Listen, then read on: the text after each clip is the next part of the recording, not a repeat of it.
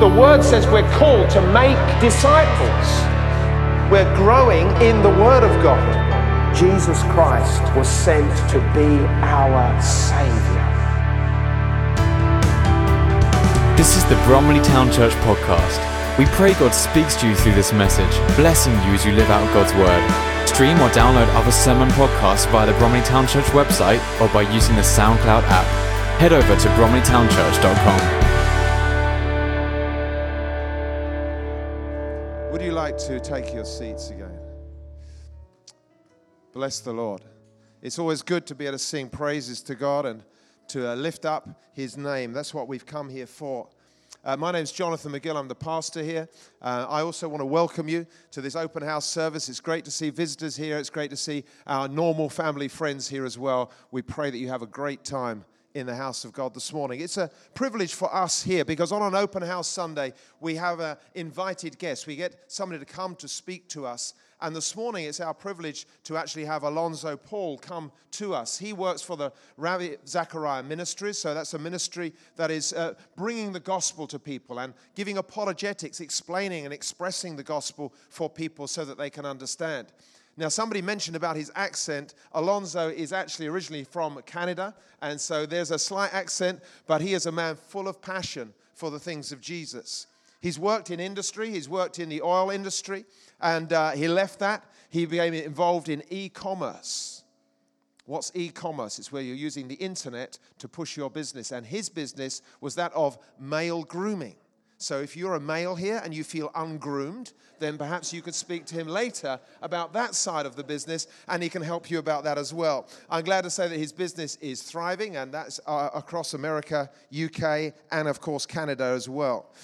Alonzo has mentored many people. He's been in prisons, he's been speaking in churches, he's been speaking to all sorts of people, but his message is that to encourage and to strengthen people in the knowledge and understanding of God. And this morning, he's also studying at Oxford University. But that's just something he does on the side, just to keep his mind ticking over, as it were. Look, it's a privilege for us to be able to welcome Alonzo, and he's going to give a message to us, so please welcome him as he comes to speak to us now.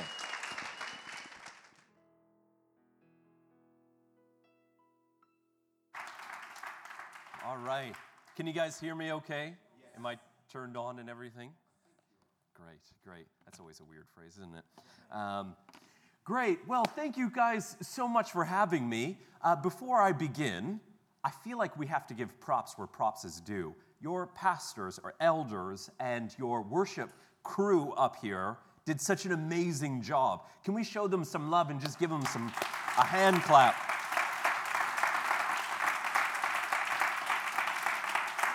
In Oxford, I don't get this kind of stuff. I don't get the amens, can I get an amen? And then the crowd actually respond to that. In Oxford, it's more proper, and you sit and you listen and you nod. And if you get a nod, that's something. That's the equivalent of a hallelujah standing up and clapping sort of thing. So now my inner Pentecostal can come out.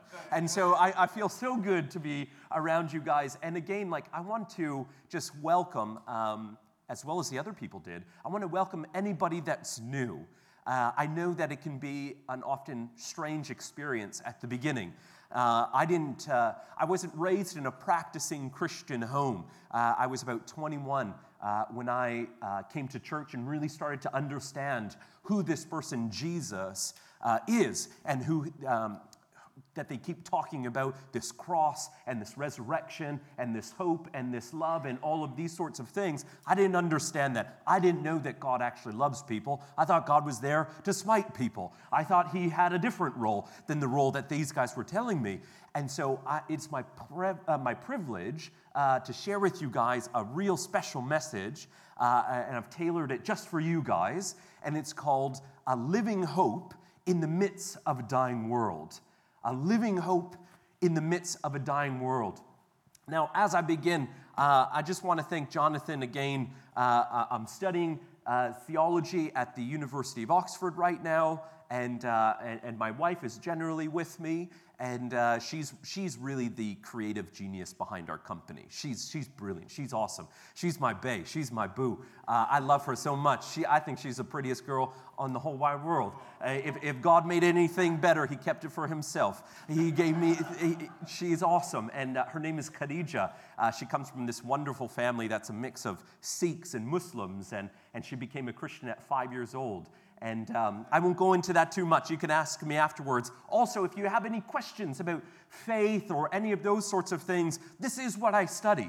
And I know that, especially if you're new, come and talk to me or one of the other people on the leadership team, because some of it can seem a little bit like, I just don't know what these guys are doing and praising and worshiping and singing and praying and all of these sorts of things. So please do come and talk to us afterwards, and we can respond to some of your questions. A living hope in the midst of a dying world. You know, we humans have this longing on the inside of us, this deep need. It's almost like we're hardwired for hope. We know this from our everyday language. We hope that things are going to get better when we're going through a tough time. We hope for a brighter future. We hope and we dream, and we hurt when hopes are dashed. And when we hope, we ultimately hope for very meaningful things. We have some trivial hopes, but we hope for meaningful things when we hope. We hope for a better society. We hope for justice. We hope for restoration of broken hearts and broken relationships. We hope for true love. We hope for forgiveness when we've messed things up. And when many people in the academy, that's where I'm at, and when many people in the academy threw out this idea of God, they didn't stop hoping. They merely shifted their hopes to something outside of God. And they put their hopes in things like higher education, better psychology, better politics, freedom of sexual expression and identity, hoping to meet some deep need or desire internally or relationally. And although we've achieved many of these hopes, these secular or atheistic hopes, we've also achieved we've been incredibly successful at achieving things like world war or sex trafficking and so on. Which means that we have to have serious conversations about these sorts of things. What happens when hope manifests itself in an unexpected way or has unexpected results? How does it affect ourselves intellectually or experientially, how we experience reality? How does it affect us? Or perhaps most importantly, what happens when our hopes die or are taken away? One of my favorite stories comes from a Jewish psychiatrist during World War II. His name is Dr. Viktor Frankl. Raise your hand if you've ever heard of Dr. Viktor Frankl. 3 of us, great. Dr. Viktor Frankl, he was an amazing man, and so he was a Jewish psychiatrist, and he got pulled into captivity into the Nazi death camp Auschwitz and became a prisoner there. And whilst he was there, he wanted to help out as many people as possible. So he would sit down and listen with people and see where they're at and try and help them the best that they can. You can only help people so much in a death camp, but he wanted to do that. And so there was one person that he writes about in particular that would come to him regularly. And this guy says to Dr. Viktor Frankl one day, he says, "Sir, I've had a dream." And Frankl's like, what's the dream? Tell me. And he said, the war is going to end March 28th. And he says, oh, yeah, okay. And he took this, and not Dr. Frankl, but this patient took this seriously. He said, it's gonna end on March 28th. And so he put all of his cards in there. He put all of his money in there. He put all of his hope in that, all of his stake in that. And it became an ultimate hope for him. When March 28th came, and the war didn't stop, but rather grew even more fierce, the man was devastated by the news. He was crushed. March 29th came around, he became intensely feverish. The 30th, he fell unconscious. And by the 31st, he had died. Dr. Frankel writes that he literally dies of hopelessness. That when that news came and his hope died, that it crushed him and so impacted him that even his immune system couldn't fight off the bacteria and disease that was in the death camp. He died of hopelessness. Recently, I was in your lovely city, London. This is part of London, right? Yeah? Okay, Canadian, right? Forgive me. Grace abounds over here. And I was at this AI, which is artificial intelligence and robotics conference. It was awesome. It was dope. And I like learning about those sorts of things. And we got to know about that kind of stuff because it's really fascinating, I think. And so I'm at this conference in London, and leaders in these fields are discussing certain technological advances and the implication of those the progression of those technological advances. So these are crucial conversations. Well, why is that? Well, for instance, robots and AI are being designed for various tasks, such as visiting the elderly, which is a good thing, going to the sick and visiting the sick, the hospitalized, or they're looking at things like examining the utility of the sex bot and its usefulness of companionship amongst lonely people, combating loneliness or aloneness. And so they're exploring and trying to navigate through these discussions, these various ethical discussions. So for example, if a human being marries a robot, what is the psychological impact on the child when they come down from their bedroom and dad's new companion is a robot and not a human being? And how does that affect us? And they're also working, interestingly, on trying to overcome the problem of death. They're trying to, they just, quantify it and make it a problem. And hey, how do we resolve this? How can we transcend the limits of our humanity? How can we lengthen our lives? This is where we get the word transhumanism from. You've heard of that before. We're trying to transcend our humanity. And we do this with genetic engineering and editing and replacing organs and cells and editing things and replacing things, transplanting. And also, very interestingly, they're trying to figure out how to upload our consciousness onto computers, onto cloud, to become immortal. And it's evident to many that not only are they allocating their resources into these endeavors, but also their hopes are placed in the progression of these technological advances. The hope that the robot and the AI will remedy our broken relationships, the sex bot.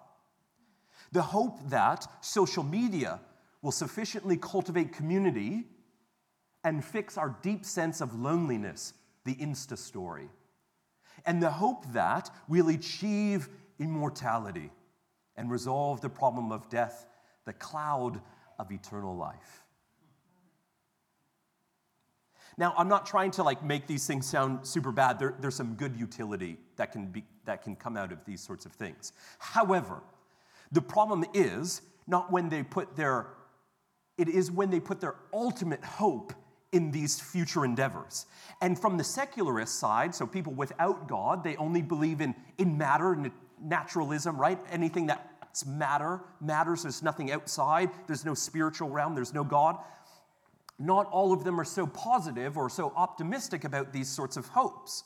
There's this atheist philosopher, his name is Bertrand Russell, and he writes, he was a really influential atheist thinker in the 20th and 21st century, and he's influenced a lot of people in universities and in high schools, I guess you guys just call them schools, and those sorts of places. And his thoughts we have to take seriously because he's influencing so much of the millennials and post-millennials, our generation. And so listen to what he says, because he's not as optimistic as some of these people making robots and things. He says this: humanity's origin, growth, hopes, and fears, loves and beliefs are but the outcome of the accidental collocation of atoms. That no fire, no heroism, no intensity of thought and feeling can preserve an individual's life beyond the grave.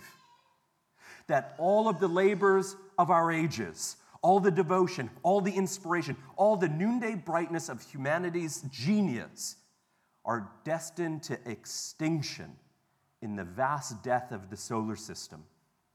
And that the whole temple of human achievement must inevitably be buried beneath the debris of a universe in ruins. Listen now, only within the scaffolding of these truths, only on the firm foundation of unyielding despair, can the soul's habitation henceforth be safely built. Now listen to me very closely here. This is what he's saying. Here's what he's saying. That at bottom, if there is no God, that whatever humanity puts its hope in, education, politics, technology, those sorts of things, it's ultimately problematic because it is ultimately meaningless. Because when the universe is frozen in 10 trillion years or whatever they say, and there's no God, what does it matter of what you accomplished, what you achieved, or how you acted? Who cares if you were Mother Teresa or Bin Laden?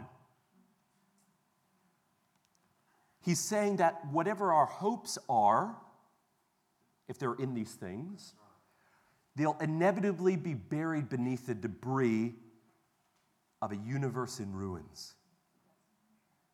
And even if we figure out how to upload our consciousness to a computer, we'll only live long enough to witness the extinction of the universe. It's all being built on this firm foundation of despair. Here's the point. Creating a society with advanced technologies and different things, a great society, being great, good people, very moral, very loving, very heroic. Ultimately, these things mean nothing if there is no God. Because death will conquer it all. If not humans individually, the universe entirely. That's the narrative and the reality of a dying world in need of a living hope. By contrast, the gospel is the good news. It is the message which contains a living and active hope for a dying world. The Apostle Paul writes the following: "Blessed be the God and Father of our Lord Jesus Christ. In his great mercy." Man, you gotta love that God's great in mercy. He's not great in anger. He's not great in madness at you. He's great in mercy towards you. He has given us a new birth into a living hope through the resurrection of Jesus Christ from the dead, who was crucified for his identity claim of being God, God in a bod, God in the flesh, the Word of God who became flesh and dwelt among us. His mission was motivated by perfect, inexhaustible love to reveal God's true nature and identity towards you and me, to identify with our humanity, to identify with our suffering and with our pain. He gave up his life as a ransom. Why is that? He came to restore the shattered relationship between human beings and himself, to reveal, listen now, his great love for you and for me, to remedy our sin. Now, sin is an interesting word. I was reading this guy named Francis Spufford, and he says our culture often thinks of sin as a yummy transgression. You know, they'll use it as a brand for ice cream or something like this, and or some other, you know, I'll let your mind, well, you know, your mind shouldn't go there. But this is what the Bible means when it says sin, very simply. Our brokenness, our lostness, and our darkness. And he came to remedy these things so that we would be made whole, restored, and forgiven. For God did not send his Son into the world to condemn the world, but save it through him. How is that? By the death on the cross and the resurrection from the dead, demonstrating that sin and death will not ultimately conquer us and the universe, but rather he has conquered death and sin. Now, if Jesus is our living hope, then we need to be confident that he actually rose, that this is actually true and not just blind faith. I'm a man of faith, but we need to have confidence in it, especially when we're sharing it with our friends. And is there, some ask, a rational or a logical case that could be made for the resurrection? Or is it just, conjecture? Is it just talk? And there are three main facts. I'll just very briefly go through them with you. And then I'll tell you, then we'll close after that. But three main facts. Now, this is really helpful as Christians. I'll tell you why. Because the life, death, and resurrection of Jesus is the core of Christianity, and it is also the most strongest and most robust case for Christianity.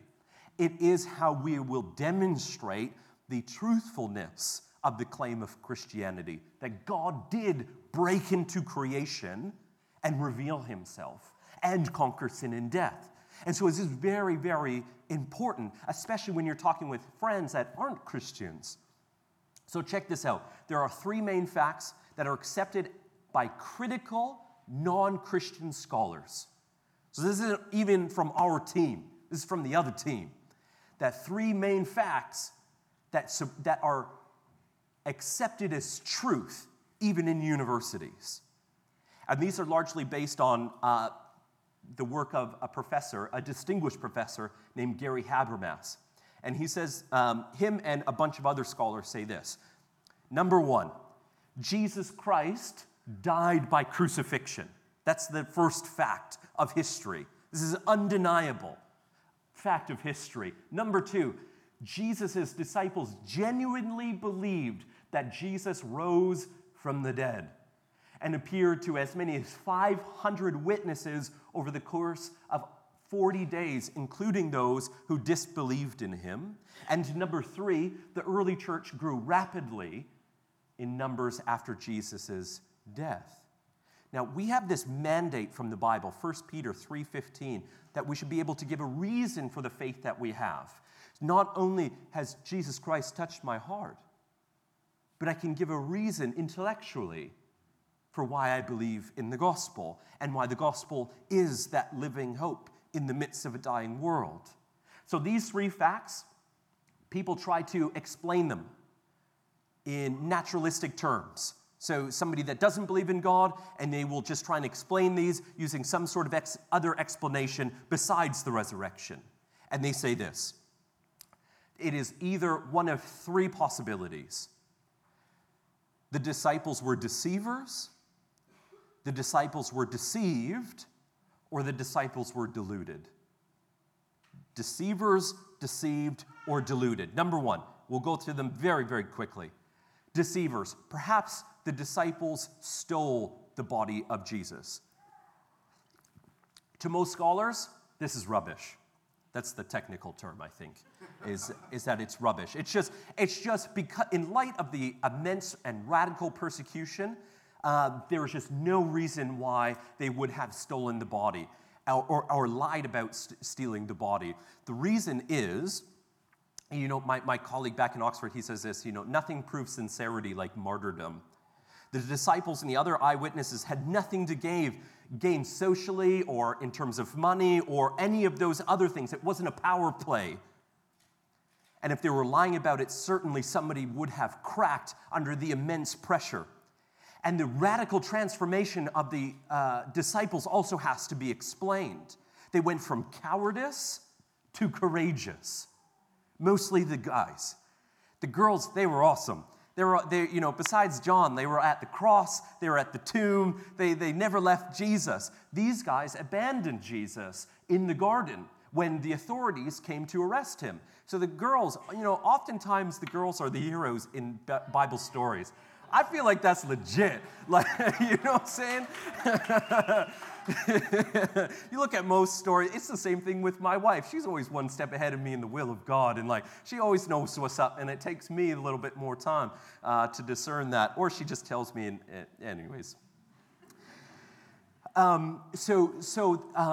so we have to explain this radical transformation where they go from abandoning Jesus to proclaiming the resurrection, even though there's radical persecution and ultimately martyrdom for all of them except for John. And so the Japanese novelist Shikado Endo, he writes this. This is awesome. You have to hear this. He writes this: if we don't believe in the resurrection, we have to believe we will be forced to believe that what did hit the disciples was some other amazing event, different in kind, but equal force in its electrifying intensity. Number 2, deceived. Perhaps the disciples were deceived, but we have to ask, by who? Who would have deceived the disciples? Number 1, perhaps, is the Romans. But we know that this is not the case. The reason is that they wrote on top of Jesus' cross, King of the Jews. This would have been an identity marker to say why this criminal was being executed.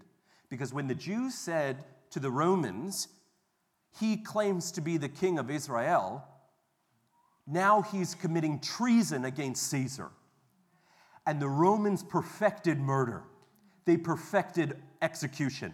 There was nothing that could dare stand against the Roman Empire. They crushed everything and anyone that came across them.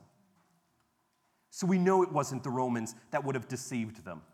Was it the Jews, perhaps? No. The Jews were the ones that cried out, "Crucify him." Why did they cry that out? Because Jesus, in their eyes, in Judaism, committed the ultimate blasphemy. He claimed to be God in the flesh. Jews are radically monotheistic. They believe in one God. We're Trinity believers, right? Most of us, you should be. So they're radically monotheistic. So when Jesus says, "I'm the Son of God," they say, "Crucify this man," because he is blaspheming against God. This is, by stark contrast, this is not what society is saying. Society usually identifies Jesus as a good moral man or as a good moral teacher. That's wrong. You don't butcher a man that's just a good moral teacher. They killed him because he claimed to be God in the flesh. So it wasn't the Romans and it wasn't the Jews. Well, what's the next option? Perhaps they were deluded. Now, this is so common to hear, especially on university campuses, that, they were just hallucinating. There are multiple reasons why that's wrong. Cognitive scientists tell us that hallucinations can happen. Don't get it twisted. It can happen where you are devastated and you hallucinate because you missed a loved one. There's some psychological stress there, and you hallucinate and you think that you see the loved one that's just passed. But those are individual cases, as in an individual. The resurrection of Jesus, by contrast, is a group of people, a group phenomena that happens repeatedly over 40 days plus, and has significant interactions. What are the significant interactions? They have breakfast together. They go, he cooks breakfast while they're fishing. He says, "Touch me," in a group of people. Thomas puts his hands in his side in different things. These are significant interactions, more than just some mirage that happens to this individual, by themselves in their bedroom perhaps, or something like that, where it's questionable. These are significant interactions, repeated, and over the course of 40 days. And so he appears also to people that don't even want to see him.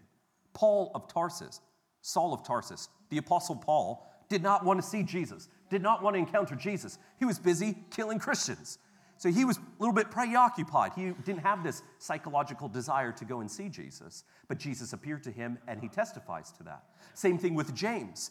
You kind of don't blame James. James says that he doesn't believe that Jesus is God, like most siblings would not believe when their sibling says that they are God. And so that's understandable. But later on, he becomes a pillar of the church in Jerusalem. Number 4, then what's the alternative explanation then? The alternative explanation is this, that Jesus of Nazareth rose from the grave. You can only have so many logical options. N.T. Wright, a New Testament scholar from St. Andrews, he writes this, I've examined all of the alternative explanations, the ancient and the modern, for the rise of the early church. And I have to say that the best historical explanation is that Jesus of Nazareth really was raised to life. So what does this mean for you and for me? The life of Jesus is describing, you got to listen to me very closely here. The life of Jesus is describing when God broke into creation. And through his death on the cross and his rising from the grave is a living hope, because it is a hope for beyond the grave, and it is a sufficient sacrifice and remedy for the universal human experience of brokenness, lostness, and darkness, our sin. Brokenness, we are keenly aware that something is broken on the inside of us. We have these deep desires to be known, to be loved, to be accepted, that no amount of money or relationships can ever satisfy on the inside. We just know intuitively there's something broken on the inside. There's something not right. I have this pain on the inside. I've been victimized on the inside. There's something broken. There's something not right here. We're also aware of our lostness. Just look at our culture today. We have no idea who we are, where we came from, what our purpose is, or where we're going. We're adrift. We're like what Isaiah says, sheep without a shepherd. Sheep going astray. We're adrift. We're lost. We don't know who we are. And our darkness. Now, darkness is interesting. Our culture is saturated by, steeped in, and thunders a victimhood narrative. That we're victims. And this is true to a large degree. Don't get it twisted. We have been victimized, and we are victims. However, we are also responsible for victimizing others. And we're responsible for that. In our thoughts, in our actions, and what we've done or what we've failed to do. There's darkness deep on the inside. In Mark chapter 7, Jesus says it like this. He says, from within, out of our heart, comes evil thoughts and evil deeds. That is what defiles us. The heart of the problem, Jesus says, is the human heart. Clinical psychiatrist and psychologist, and public intellectual Jordan Peterson, he says it like this. This is really interesting. Don't agree with everything he says, but I think this was on point. He says this. Human beings have a great capacity for wrongdoing. It's an attribute that is unique in the world of life. We can and we do make things worse, voluntarily with full knowledge of what we're doing, as well as accidentally and carelessly in a matter that is willfully blind. But no one understands the darkness of the individual better than the individual himself. Perhaps man is something that should have just never been. Perhaps the world should be cleansed of all human presence. I believe that the person who claims that they've never wished for such things has never consulted his memory nor confronted their darkest desire. From an agnostic, somebody that doesn't believe in God necessarily. However, when you invite Jesus into your life, which you can do today, I'm about to pray in a minute or two and help you with that if you've never done that before. When you invite Jesus into your life, his love, his life, his beauty, his strength, his grace, his forgiveness, it can radically set you free and transform you from the inside out. And I'm not sure if you've ever heard this before, or maybe it's just been a long time, but God's not mad at you. He's madly in love with you. You're not a screw-up or failure. You may feel like you are. Just because you failed doesn't make you a failure. You're a masterpiece because you're a piece of the master.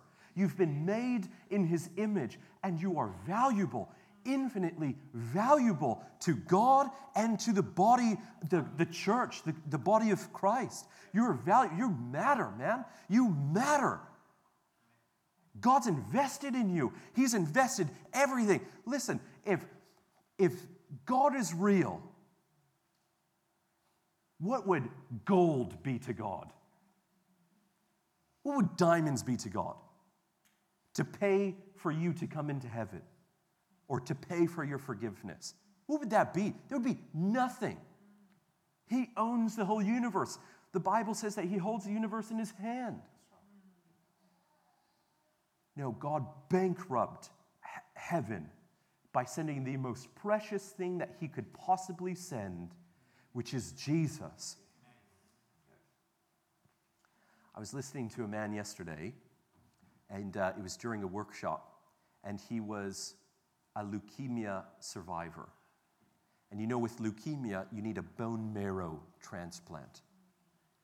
And very hard because he was of a rare, DNA or blood type or something like that. And so they searched and they searched and they searched. I just heard this yesterday. And they're searching and searching, and finally they found a donor. It was a German soldier. And the German soldier actually agreed to donate the blood and the marrow that this man needed in order to survive.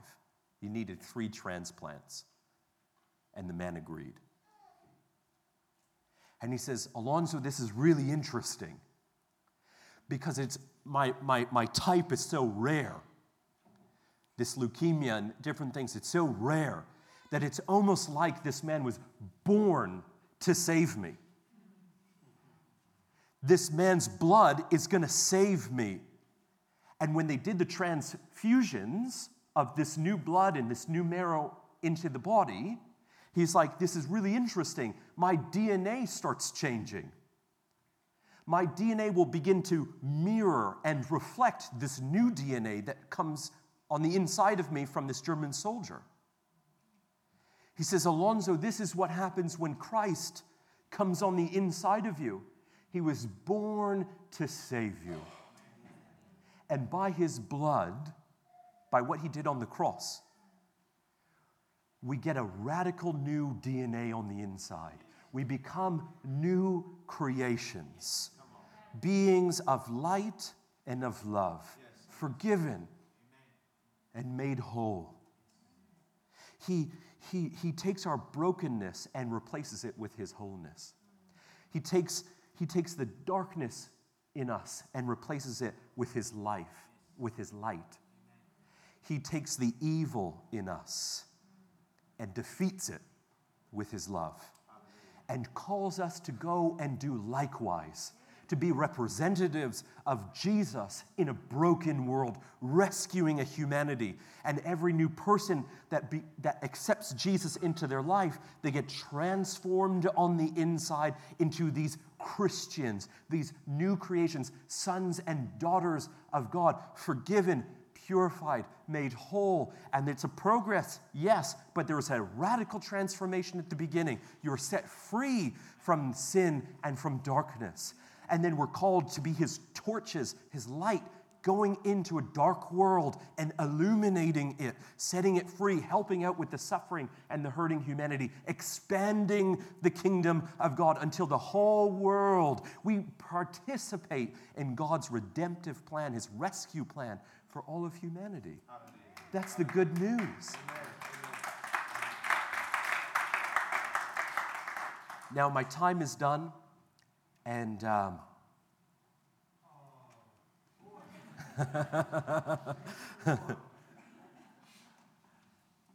me just say this last thing. The greatest fear that humanity has, that you have, that I have, is to be fully known and rejected. That's what we all want. We all want to be known to the bottom, our core, and loved. That's why your marriage is like the strongest relationship.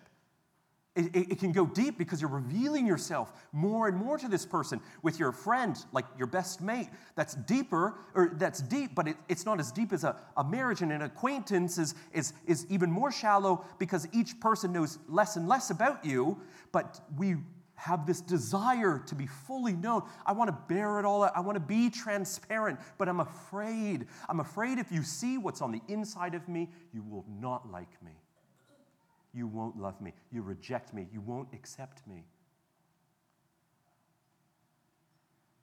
With Jesus, man, you've got to read the Gospels. You should see how he treats the most broken, lost people on the planet. A woman at the well, for instance, different religion, different race, different gender, has 5 husbands, and the 6th person that she's with, that she's housing with, isn't even her husband, which would have been appalling in her culture. And the tenderness as God shows that he knows you fully and accepts you and loves you. And nothing will separate you from the love of God. Nothing. Your conscience can't do it. Nothing can do it. Death can't even do it. Nothing can separate you from the love of God that was shed in Christ Jesus our Lord. Amen. Amen. That's the kind of love that you can have right now as we pray. I'm going to invite the keyboard gentleman up. Thank you so much. And we're just going to have a moment here in a moment. Thank you again, Ken. Is that right, Ken? Rick. What are you going to play? What note are you going to play in? Yeah. I was preaching in that note, so that's great.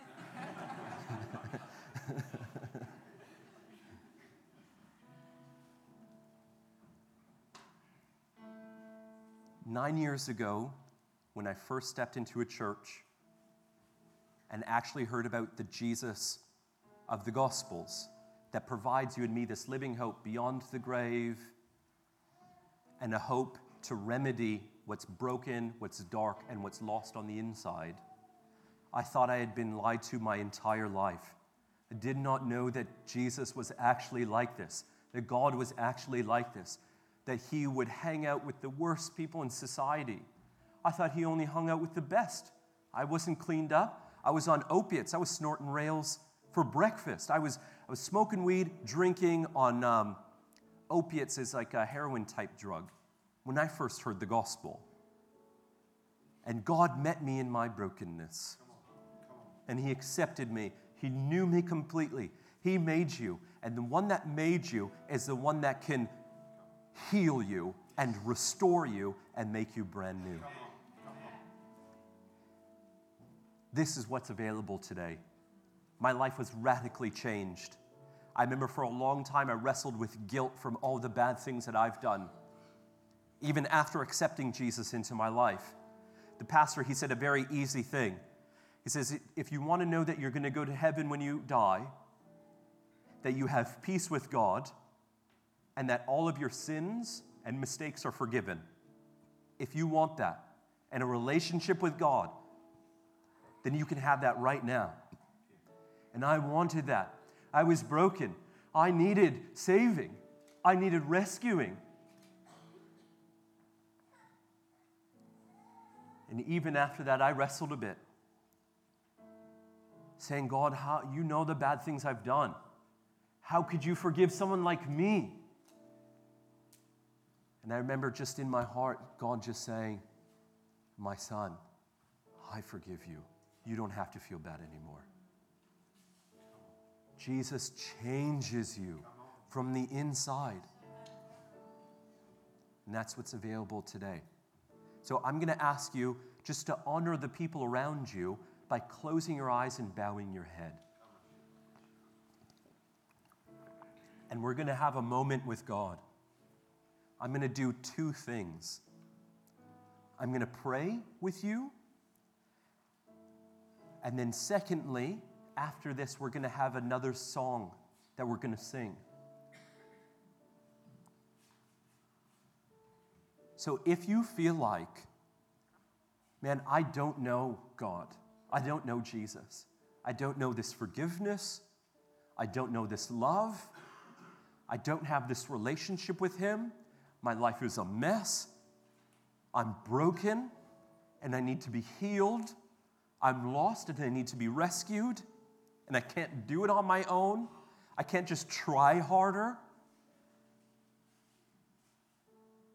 If that's you, man, Jesus, that's the guy, you're the person that Jesus came for. So I ask, if that is you, I'm not going to embarrass you, and I'm going to make this very simple. This is a safe place. I'm going to ask you to raise your hand on the count of 3 very quickly. Remember, every eye closed, every head bowed. I'm just going to ask you to raise your hand very quickly and then put it back down. And before God, that's saying, I want Jesus to come into my life. I'm sorry for the things that I've done, my sins and my mistakes. And I want Jesus to come into my life to change me. If that's you, I'm going to ask you to raise your hand on the count of 3. No one's going to invite you to the front. No one's going to embarrass you. None of that stuff. In fact, we have a gift for you. And after you raise your hand, someone's going to give you a nice gift. So I'm going to count to 3. 1, 2, 3.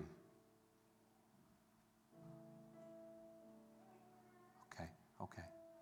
You can put it back down. God sees you. God acknowledges you. Jesus is described as a shepherd. When sheep get lost, they can't find their way home. So what the shepherd does is he will put the sheep on his shoulders and carry them. He will make them lie down in green pastures. He will satisfy your soul.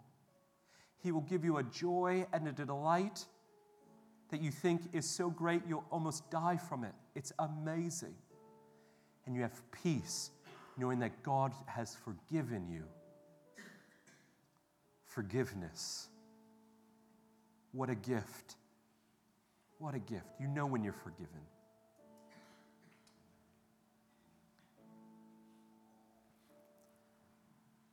Now I'm going to say a prayer, and perhaps as a family, along with these new family members, because after you pray this, you're now in the family of God.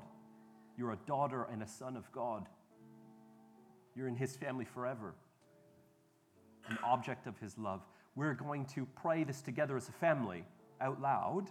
It's very short and very quick. And repeat after me. Father God, I'm so sorry for the sins and mistakes I've done. Thank you for your Son, Jesus. I believe that He died and rose from the grave. Come into my life, please. Change me. Rescue me. Show me how much you love me. Thank you. In Jesus' name, amen. Amen. Okay. Very quickly, before I invite you up here, I'm so used to this other church. Before I ask you to stand and we're going to sing another song, I just want to say, if you were one of those people that prayed that prayer, the silliest thing that you could do is not tell anybody. You may have already been given a gift, or maybe they overlooked you by mistake. tell one of these people they want to listen to you, they're not going to judge you, they want to love you, and they want to help you. They want to help by giving you some resources and show you what the next step is. Is that cool? This is a safe place. This is a good place. This is a place that talks about peace and love and joy, and you're going to have a radically changed life. I'm so excited for you. Thank you so much for giving me a hearing, and I'm going to now pass this over to Sarah.